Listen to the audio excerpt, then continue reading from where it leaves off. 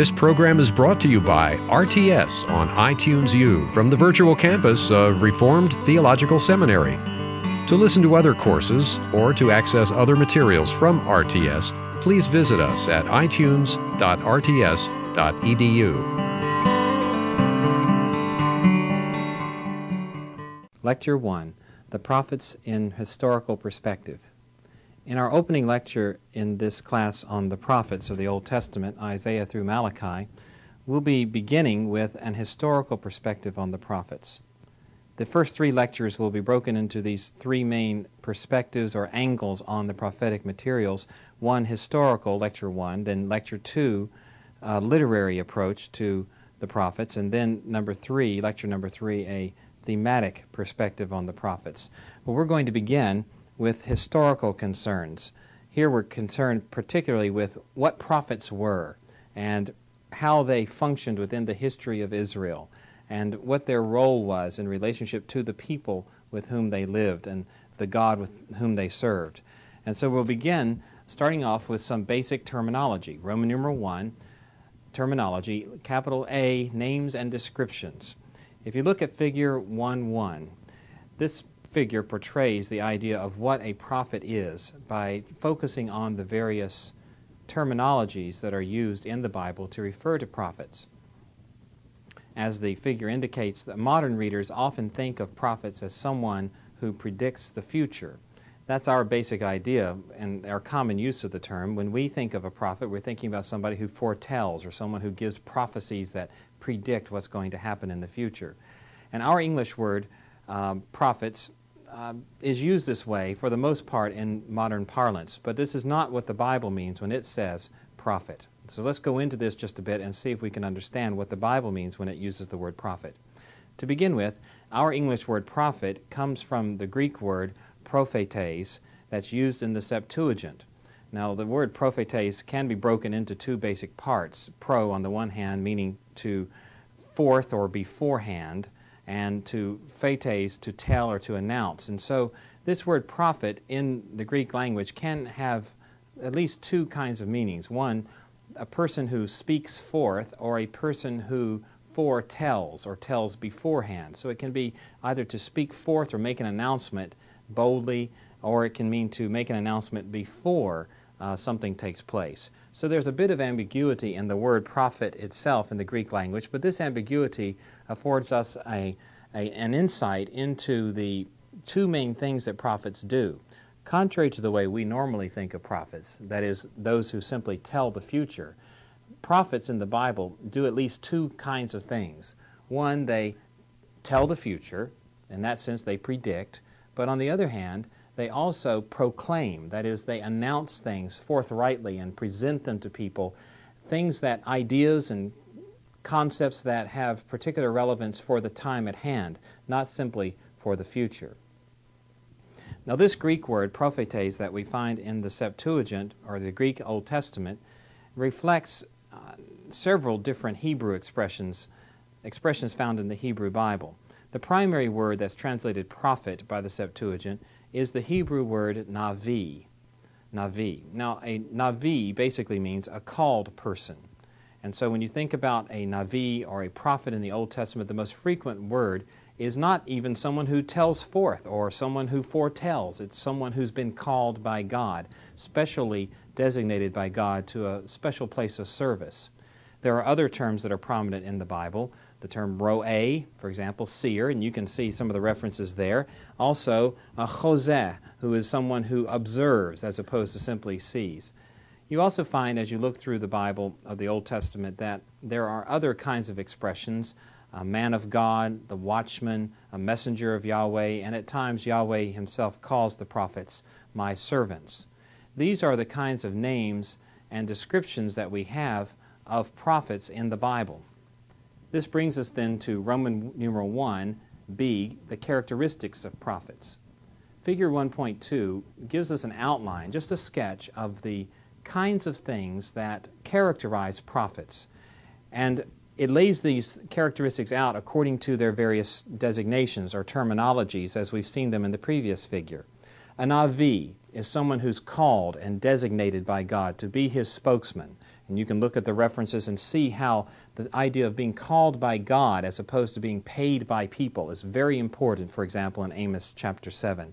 Isaiah chapter 6, the very famous passage where Isaiah is called to speak God's word to God's people, indicates that Isaiah himself was very cognizant of the fact that God had called him. Jeremiah's call in Jeremiah chapter 1. These are people who have been chosen or designated by God to be His spokesman. These are not elected by popular demand. They are not people who seek the office. They are people who are in many respects ripped out of their own safe environments and brought into this very precarious job of being spokespeople for God. Now the designations Roé and Jose also give us a slightly different outlook on what a prophet does. The pre-monarchical term is Jose, an observer, a seer, and you can look at 1 Samuel 9:9 to see where the reference is made that prophets were at that time, that is prior to the monarchy, called seers. And the reason they were called seers is because they were people who had visions. In fact, this is one of the main things that prophets experienced. It was visions, as opposed to auditions, simply hearing God speak, or instead of merely having extreme or dramatic psychological experiences of God, the prophets actually had visions of heaven, visions of the future, visions of things that were taking place in other parts of the world. Quite remarkable the kind of focus there is given to us as we look at this word seer or observer. We can understand that this is one of the key things that prophets did. They saw things given to them by God. Now, other terms like man of God indicates that the prophets were pious, devotees, godly people. A watchman is a technical term for one who announced impending doom or blessing, someone who would stand on the wall or stand on the tower and look out and see what was coming. A messenger of Yahweh meant that the prophets were envoys or representatives of Yahweh. Servants of Yahweh meant that they were ones with mission from God, that these were not ideas or missions of their own making. Now, the purpose of understanding these names, descriptions, and then having some idea of the basic characteristics of prophets is to lead us into an appreciation of how broad the prophetic function was within the history of Israel. So Roman numeral 1c, the breadth of function, appears in figure 1.3. What we notice here is that prophets were not singular kinds of people. They were not people who had only one purpose or one kind of function or one kind of role or one thing that they did over and over and over again. Instead, their experiences as prophets were multifaceted, their characteristics were multifaceted, and their missions were also multifaceted. The same person could have all kinds of things going on in his or her life, the same prophet or prophetess, and could have all kinds of different missions and purposes ahead of them. For example, I have here the ideas that prophets were often examples to the people of what a pious life was to be, what a devoted life to Yahweh would look like.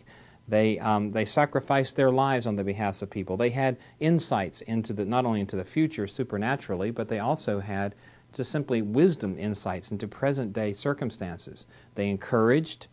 They didn't always rebuke. Sometimes they actually encouraged. They looked to the past. They also looked to the future. They warned as well as encouraged. They showed themselves to be devoted to Yahweh in many different ways. They had visions. They were representative of the people. They had dreams. They talked about the present as well as the future. On and on it goes. And I guess that what I'm trying to get across at this point in these initial words about prophecy is that we begin to expand our idea of what a prophet is, at least in relation to the way most evangelicals normally think about a prophet. Our concept of prophet is so very narrow and so very tight that we can hardly deal with the actual phenomena of prophets in the Bible. Because prophets, if you think of them, people like Isaiah, then range that over to a person like Daniel or to a person like Ezekiel, none of whom are very similar to each other, we can begin to see that what God calls prophets, what the Bible calls prophets, is a very broad and multifaceted kind of historical reality. And so as we begin this course, we need to be ready to be taught from the Bible what a prophet actually is, rather than reading into the Bible what we, from our own backgrounds or from our own traditions, might think a prophet is. This brings us then to Roman numeral 2, the tradition of prophets. The tradition of prophets. Letter A, prophetic characters in the Bible. Figure 1.4 gives us a list. It's fairly comprehensive. Now, I have to admit that there are some things that are left out here, I'm sure. If you discover some that are left out, I want you to let me know if you would. But the idea here is that I'm trying to give a rather comprehensive list of people who are called prophets in the Bible.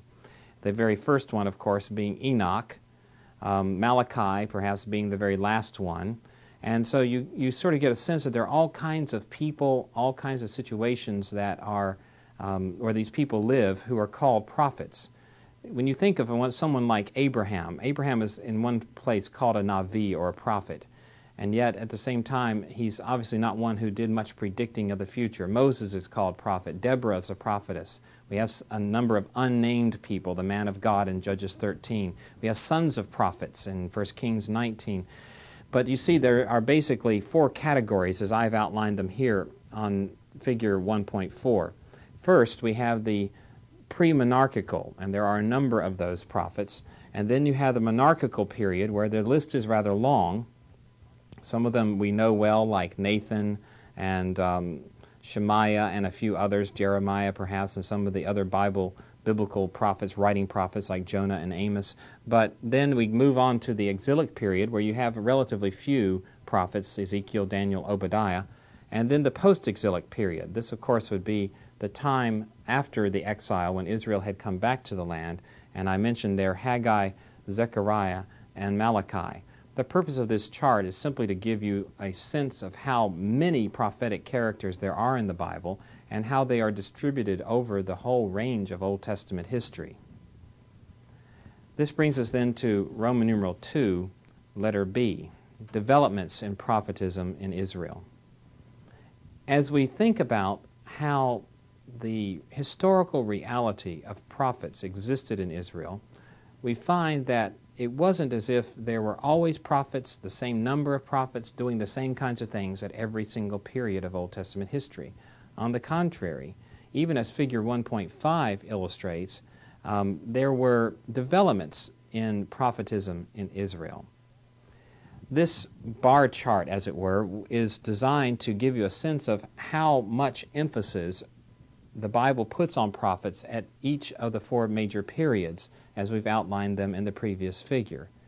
In the pre-monarchical period, there were relatively few prophets walking around. Take a look back at figure 1.4. You can see the list. Relatively few. Most of these people were leaders. They were also consultants. You think of someone like Moses, who speaks of the prophetic office in Deuteronomy 18, and then you can think also of Judges chapter 4 and Deborah and her role and those sorts of things. These are, as it were, pre-monarchical prophets who had the role of being consultants or community leaders in Israel. They did not play much of a role like Ezekiel did, or even Nathan, these kinds of things. Those were quite different because those prophets were in different periods of Old Testament history. Now, what's really amazing is that in the second stage, as it were, of prophecy in the Bible, you have a surge, an absolute surge of activity during the monarchical period. Here you find that there, as you read through the Bible, there's one prophet after another, after another, after another. Again, referring to figure 1.4, you can see that the list is very long, and if you add to the list all the unnamed prophets that are mentioned there in just a group, you can find that, that there are many things that are going on under the rubric of prophecy during the monarchical period. The prophets at this time were not so much leaders, because after all, kings were leaders at that time. They were not so much consultants, but they were having the role of holding the theocracy in check. Now, by theocracy, I mean the kingship and the rule of the king over Israel. They had a role, a very specific role that we'll talk about later, but their function at this time was to hold the theocracy in check, to watch it, to make sure things were done as they were supposed to be done. Now we discover that in the next phase, the exilic period, we return to a time when there are relatively few prophets in Israel.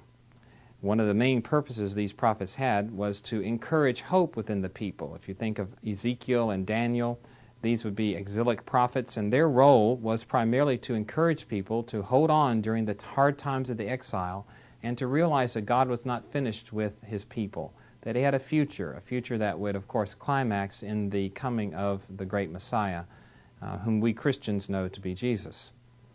And then finally, the post-exilic period is also a time of relatively few prophets. These prophets, like Haggai, Zechariah, and Ezra, were primarily giving people instruction, warning them against apostasy, and of course holding out some hope as well for the future glory of Israel. But primarily they instructed and warned people against turning away from Yahweh during the post-exilic period. So we have then these four main periods of prophecy. The first starts off relatively low activity, then you have a surge during the monarchical period, then a dropping back down during the exilic and post-exilic periods to relative inactivity in the prophetic circles. This brings us then to Roman numeral 2c, the continuities within the prophetic tradition, figure 1.6. As much as we have emphasized up to this point the discontinuities, the developments within the prophetic tradition going from one period to the next, we need to make it clear that the prophets were not in disharmony with each other. As they moved from one stage to the next, there was great harmony between them, and figure 1.6 tries to show. Moses, of course, is the great fountainhead, the prototype of all prophets, and he is, as it were, the supreme prophet of the pre-monarchical, but then again of all the periods of prophetic tradition. But we can see that the monarchical prophets depended very heavily on pre-monarchical prophecy. For example, when Samuel, in 1 Samuel 8, resists the idea of Israel having a king like all the other nations, he depends on the words of Moses in Deuteronomy 17. Beyond that, the exilic prophets also depend on the Mosaic foundation. You can see this in Daniel chapter 9, verse 11. Also, Malachi, a post-exilic prophet, depends on the Mosaic fountainhead or prototype. So we see a continuity of dependence on Mosaic material running all the way through the prophets. As much as they're different from age to age, they are similar in this respect. We can move down just one stage and see that post-exilic prophets depended on monarchical prophets, and monarchical prophets depended on each other. And we can also see then that post-exilic prophets depended on the exilic prophets, who depended on each other. And then we can see that exilic prophets depended on each other as well. You can take a look at these references and see that the prophets actually refer to each other, interact with each other, use each other as examples, borrow each other's words. This happens over and over again in the prophetic material. The point that's being made here is that while there are differences between the pre-monarchical, monarchical, exilic, and post-exilic prophets, they were self-consciously representing a tradition within Israel, one that was mutually dependent and one that had continuity. So as we think about the prophets, we must work hard not to separate them into a variety of offices or to distinguish them too readily or too much. Now we come to Roman numeral 3, the theocratic function of prophets. And this idea will form in many respects the core of what we're going to be doing in this course, trying to understand how the prophets served within the nation of Israel. And to grab this idea, we have to go to Roman numeral 3a, the development of prophecy into an office. We need to remember that, as figure 1.7 indicates, during the pre-monarchical period, the prophets had quite diverse and broad functions. But during the monarchical period, something happened to prophets. With the institutionalization of kingship and the development of a significant theocracy, a statecraft, a government, there came the need for something to hold the theocracy in check. And with that came the institutionalization of the prophet. Now, some prophets went so far as actually to be paid by the government. And these, of course, are known in the Bible as the false prophets, because for the most part, true prophets in Israel were not paid. They did not receive their allowances from the kings because they wanted to be free to speak Yahweh's word. But nevertheless, prophets, even true prophets, were deeply involved in the politics of the day. And that is what we must see to be as the center or the core of monarchical prophecy. And also, as we move to the exilic period, there's little statecraft going on. Of course, Israel's together in exile, but spread out to other different places as well, from Babylon, all through Assyria, up in the north, and down in the south, into Egypt. And so there's not a lot of statecraft among the Israelites, and so the prophecy is not very prominent either. They had no real theocratic function in that sense. They pointed to the day instead when the theocracy would be reestablished. And so it is that in the post-exilic period, with the beginnings of the theocracy beginning again under the reign or the rule of Zerubbabel and the leadership of Yeshua, you find that prophets begin to reassert their role in the center of life in Israel. Now, the theocratic nature of prophets, the prophetic office, brings us to the place of understanding what prophets were. Figure 1.8, Roman numeral 3b. To understand what a prophet was in Israel, we have to understand something about the ancient Near Eastern background of prophecy. There have been many models given for what Israel's prophets were. I think the one that is best suited for what the Bible says can be found in Meredith Klein's book, The Structure of Biblical Authority, and others that I list here in Figure 1.8. Let me see if I can give you the basic concept. In effect, in the ancient Near East, ANE stands for Ancient Near East, in the ancient Near East, suzerains or Caesars, great emperors, would make covenants or treaties with vassal kings and the people of these vassal kingdoms.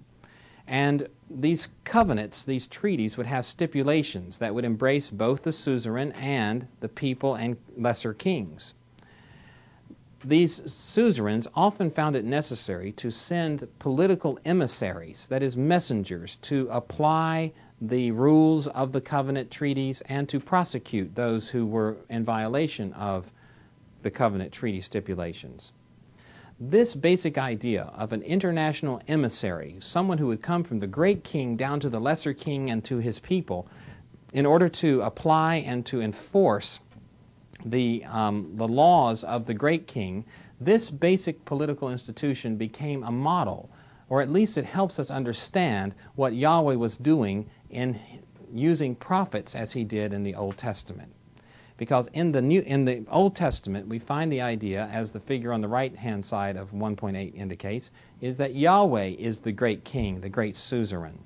And he has entered into covenant with stipulations with the kings of Judah and Israel and their people. And the prophetic office was used like these international emissaries to apply and to prosecute violators of the covenant, to apply the laws of the covenant and to prosecute them. We know this because of similarity in terminology between what these emissaries in the ancient world would do and say and what the prophets of the Bible would do and say. For example, the word to know, the way the prophets use the word know as to know that I am Yahweh, meaning to experience the punishment, to experience the hand of Yahweh, and to experience the grace of Yahweh. Or the Hebrew word reeve, or contend, which actually means lawsuit. It's a technical term meaning a legal lawsuit. And this is what prophets often did. They brought reeves, or they brought lawsuits against the people and against the king. The prophets also often call for witnesses, and this too is legal terminology. They often speak of the witnesses of heaven and earth. And the prophets focus on the king and the people in ways that are very similar to what the emissaries of the ancient Near Eastern international treaties would do. And what this analogy does is it opens the way for us to understand the emissarial function of Old Testament prophets. Prophets were not people that just walked down the street and received visions and told people about their visions. This is not, at least at the heart of what a prophet was. At the center, at the core of prophecy in Israel was the idea that Yahweh is the great king over Israel, and he is in covenant with his people. And this covenant includes stipulations. There is a need, however, because of disobedience and obedience within the covenantal people, for there to be some kind of mediation between God, the great suzerain, and Israel. And the prophets were those mediators. They were the emissaries, as it were, of Yahweh's law. This brings us then to Roman numeral 3c, the emissarial function, as portrayed in figure 1.9. To get a handle on this idea, let's take a look at Isaiah chapter 6. Isaiah chapter 6 is that famous passage where Isaiah receives his call to be a prophet against the sins of Judah. And in this, we see the basic elements of a prophet as an emissary of the great suzerain Yahweh. To begin with, we see that Isaiah received his message from God the King. In the first 7 verses, we find that the vision of the prophet is that of God seated on his throne. Look at chapter 6, verse 1. In the year that King Uzziah died, I saw the Lord sitting upon a throne, high and exalted, and the train of his robe filled the temple. So we see immediately that the image of Yahweh is that of a king. And he is in his throne, on his throne, in his throne room, at this point where he's actually taking royal counsel. And very often you find that prophets receive their visions and receive their callings and their messages at the foot of Yahweh's great throne. Above him, verse 2, were the seraphs with each with 6 wings. They're crying out, Holy, holy, holy is the Lord Almighty. The whole earth is full of His glory. Everything shakes. You have this wonderful, powerful scene, finally consummating in verse 6, where he says, Then one of the seraphs flew to me with a live coal in his hands, which he had taken with tongs from the altar. With it he touched my mouth and said, See, this has touched your lips. Your guilt is taken away, and your sin is atoned for. Yahweh in His throne room, looking for someone to bear His message, asking, as it were, for a volunteer. Then I heard the voice of the Lord saying, Whom shall I send, and who will go for us? The us there is the heavenly council, Yahweh and His angels. Isaiah steps forward, having been cleansed by the seraph, and says, Here am I, send me. So Isaiah is volunteering to be a messenger on behalf of the great king, just like you would have emissaries in the ancient world coming into the throne room of their king, and the king says, Who will go to my vassal nation and represent me? And someone within the group volunteers to take that role. Then the king would say, Go do it. And that's exactly what God does in verse 9. Go tell this people. And God then commissions Isaiah to bear the message to the covenanted people in verses 9 through verse 13. Fascinating, isn't it, to see the comparisons between a political function in the ancient world and the function of a prophet within the people of Israel, within the nation of Israel. What we discover is something very interesting. Is in chapter 7, the first thing that Isaiah does is he goes out and he addresses the king. You can see this in Isaiah chapter 7, verse 3. Then the Lord said to Isaiah, Go out and into the aqueduct to the upper pool. And so Isaiah is given the role of speaking to the king. And this is what prophets often did. Sometimes they spoke positively to kings, and sometimes they spoke negatively, as figure 1.9 suggests. But then prophets would also do this. In addition to speaking to the vassal king, and the king of Judah, in this case Ahaz, was Yahweh's vassal king, they would also address the people directly. They would address priests. They would address other prophets. They would address the people of Israel. They would even address other nations, offering both positive and negative messages from Yahweh, their great suzerain. As we begin this course on the prophets, we need to think very carefully about the nature of prophecy.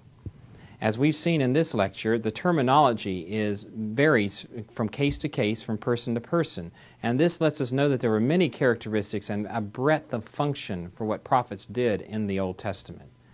We've also seen that the prophetic tradition was a varied reality. There were many prophets in the Bible, and the prophetic tradition grew. In fact, it went through a major surge during the monarchical time and then had less activity in other times. But as much as there were differences between each period, there were also great continuities between the prophets of later periods and early periods. But what is at the heart of what it means to be a prophet? It's a theocratic function, a theocratic role. Much like in the ancient Near East, where great suzerains would send emissaries to their vassal kings and to the people of those vassal kingdoms, Yahweh chose certain people to be His emissaries, to mediate His law, to mediate His covenant with His vassal king and with His vassal people, the nation of Israel. The preceding program has been brought to you by RTS on iTunes U from the virtual campus of Reformed Theological Seminary, and may not be reproduced or disseminated, in part or in whole, for sale or for profit without expressed written consent. To listen to other courses or to access other materials from RTS, please visit us at itunes.rts.edu.